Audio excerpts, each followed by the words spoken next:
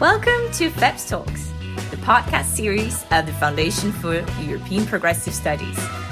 Find out more about us on feps-europe.eu. Hello and welcome to FEPS Talks. I'm Charlotte Billingham. I'm the Senior Policy Advisor at FEPS for Climate, and I'm joined here today by Javi Lopez, MEP and Chair of PES Environment, Climate Change and Energy Network. Hello, Javi.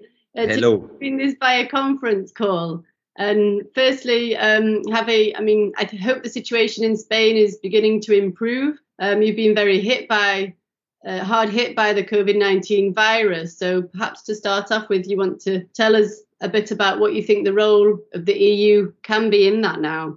Well, first of all, thank you very much for having me. It's a pleasure to share a conversation with you and use this space. And as you mentioned, the situation is in Spain. It was really worried the last weeks. Now we are facing a slight decline in the number of deaths and infection. We had almost some days, almost 1,000 deaths per day. But we are seeing this decline of deaths, infections, care units, and the lockdown has been extended until 26th. I think everybody in the country is making a huge effort, and especially our Ministry of Health, trying to coordinate the needs, the health care system, the restrictions of mobility, really tough restrictions, one of the toughest in the European Union. And now we are waiting for a real response of the European Union, And we were quite clumsy as a union the first weeks,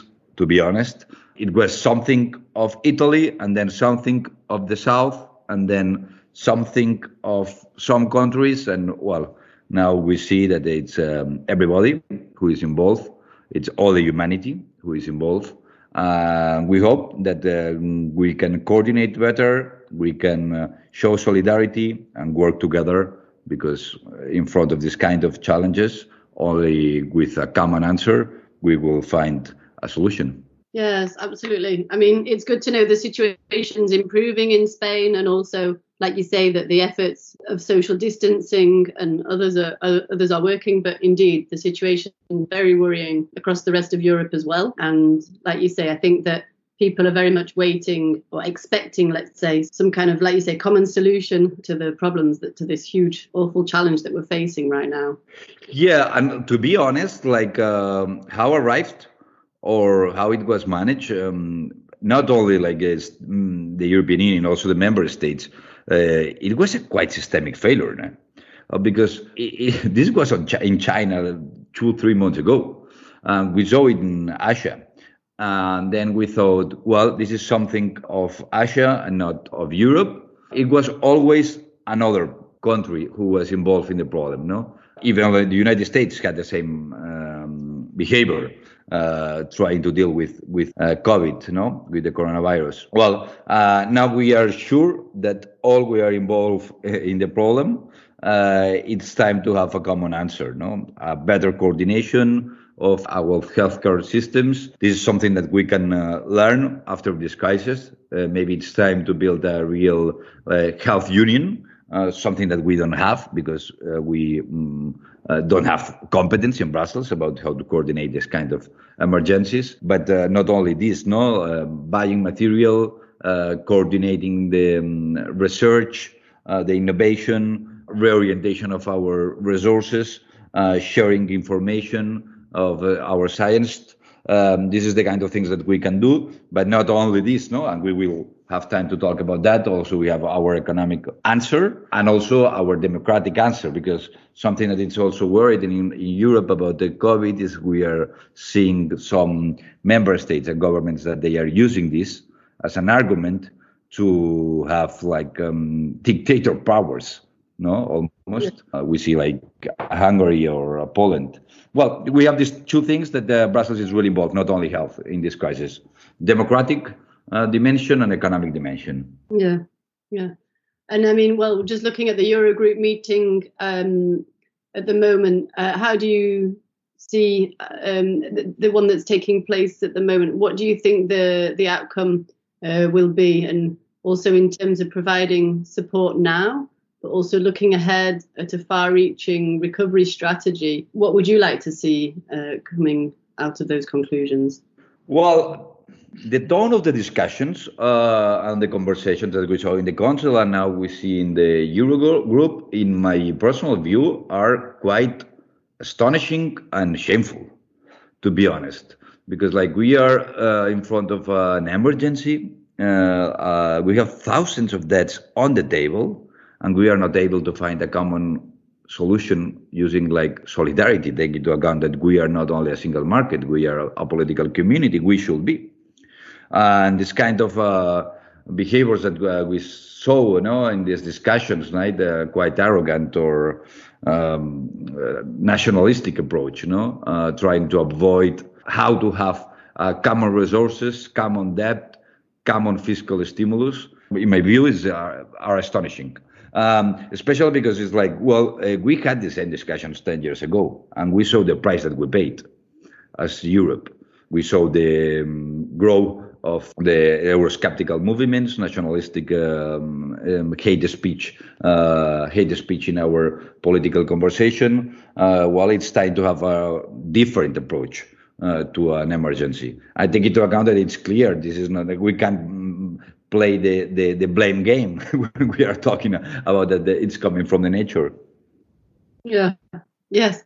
Absolutely. I think it's more accepted, widely accepted that nature and the way that we treat wildlife and habitats was actually the problem that provoked this crisis from the beginning, which actually, before the crisis hit, this health crisis, let's say, other issues had been at the top of the agenda, climate being one of them. And of course, this was amplified by the Fridays for Future movements and also others, especially the forest fires in the Amazon, in Australia, in Siberia even, as well as what we're seeing is the severe loss of biodiversity, which of course culminated just before the crisis hit with the European Green Deal and the climate law proposals. And as you've been saying, some of these have been perhaps seen to be derailed somewhat now because of this crisis. But to what extent do you think there'll be a future for those policies, as well as continuing, of course, to address the fact that we need to protect lives in the short term, but also looking towards the mid and long term crises? Well, should be. I'm sure that should be. It should be a flagship of our recovery, the green agenda. I'm sure about that. Well, the discussions around the answer, the political answer, also are about the cost of this hibernation that we are having in our economy, with the lockdown that we are imposing in our continent. And the truth and the reality is we will face a drop of 10, 15, 20 points of our GDP this trimester. This is all the analysis and the forecasting that we have are talking about that. And then the cost in our industry and in some sectors, it will be huge. And we will need institutional public answer with a lot of resources. I'm sure that the member states will do it. Now we are discussing this complement that should be the European stimulus, this recovery plan or so on. And at the same time, we are having the ECB, and the Bank of Investments, European Bank of Investments, trying to use all the bazookas that they have. And then the question, it should be, we can come back to the point that we had previous to the crisis? And the answer is not. Well, we can minimize the cost of this crisis, but it will be not possible to come back to the exactly point that we had before. No, these months will change the world and will change our economy. And then the point is, if we use this enormous amount of resources that we will use it to this recovery, in this recovery plan, this national budget, the MFF, the European budget, to a reorientation of our industry and our economy, and probably to be a more actual, to have a more actual economy. And then this is, in my view, completely linked with one of the main purposes of the Commission, that it's the green agenda. No, if we have to help our industry, transport, it will be aviation. No, indeed, one of the main examples. We will use a lot of resources to help it. It will be a huge opportunity to actualize the sectors, our economy, our industry, and try to use these needs to mix challenges, no? Because at the same time, the climate emergency is still a major threat for our survival, and its impact does not feel as immediate and threatening. But we can't forget that the last year was the second hottest on record, and the past decade was the hottest in the human history. Probably we will not feel the emergency, but it's the same of the coronavirus. It's exactly the same, no? And then use these recovery plans that we will have it. Use these resources to a real reorientation of our industry to have a real green recovery. It should be the soul of our policies the next years. Yeah, absolutely. So I think a lot of people are with you on that saying now is, of course, it's an unfortunate situation, but there is some opportunities, let's say, that can come out of the crisis, and also especially now people coming together and this kind of moment as well where we're reflecting. And like you say, you highlighted the reason of why the climate law and the sustainable policies are so important, because quite rightly, the later we act, the more damage there will be, and the more cost it will be to us in the long run, as you said.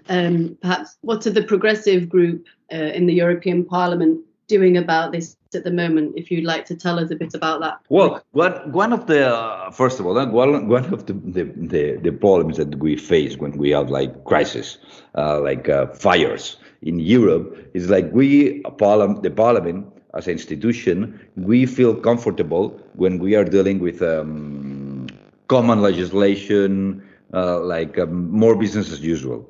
Because when the fire arrived, it's the Council who is really dealing with the challenge, to be honest.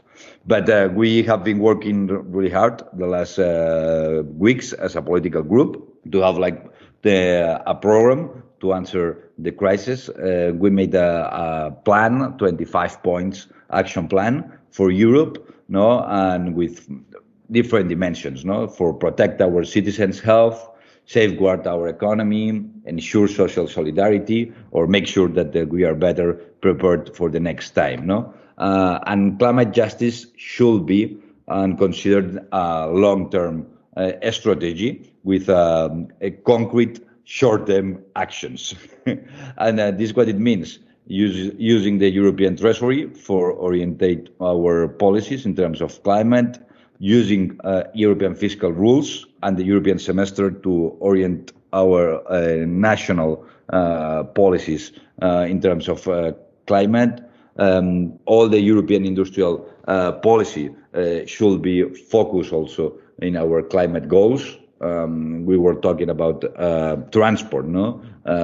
We are having a huge challenge of the reconstruction of these sectors. And then it could be a good possibility to use it now. And this are, I think, the points that the political group now we are highlighting. And I'm sure that we will use it in our voice, in our legislature procedures. No, that's great. And it's good to know that climate justice is really at the heart of the progressive policies in the S&D group. And I think we'll be following that, like you say, for the long-term strategy. And also we're looking and expecting some short-term actions. Just one last question before we leave, perhaps a bit more light-hearted question to round up our podcast in these times of social confinement. May I ask you, what's your favourite film or book or TV series that you've been following at the moment, perhaps? Well, I just seen Fleabag, that is a series from BBC. I watched it in Amazon Prime, and it's really good. Humor, really British, fantastic. And now I'm watching the Baron Noir. Baron Noir is a French series about politics, about the PS, and the patient and the discussions that they have in the PS the last years. And the book that I would recommend to read these days is Plague and Cholera from Patrick Deville, a French guy who wrote this book. That it's a novel, but with a lot of stories of science facing these pandemics, and it's a good reading to these days. Yes, I saw that was suggested a couple of times. Well, it's great speaking to you, Javi, and thank you very much for your time, and thank you for joining us today. If you want to, for the listeners, if you want to see more of what FEPS is doing on climate justice, please visit our website, feps-europe.eu. And for the rest, we'd like to thank you once again. It's been a pleasure. See you next time. Thank you. Thank you very much. The pleasure is mine. Thank you, Javi. Goodbye. Bye-bye. Thank you for your attention. If you found our conversation interesting, do not hesitate to share it on social media with the hashtag FEPSTalks. More is yet to come. Stay tuned.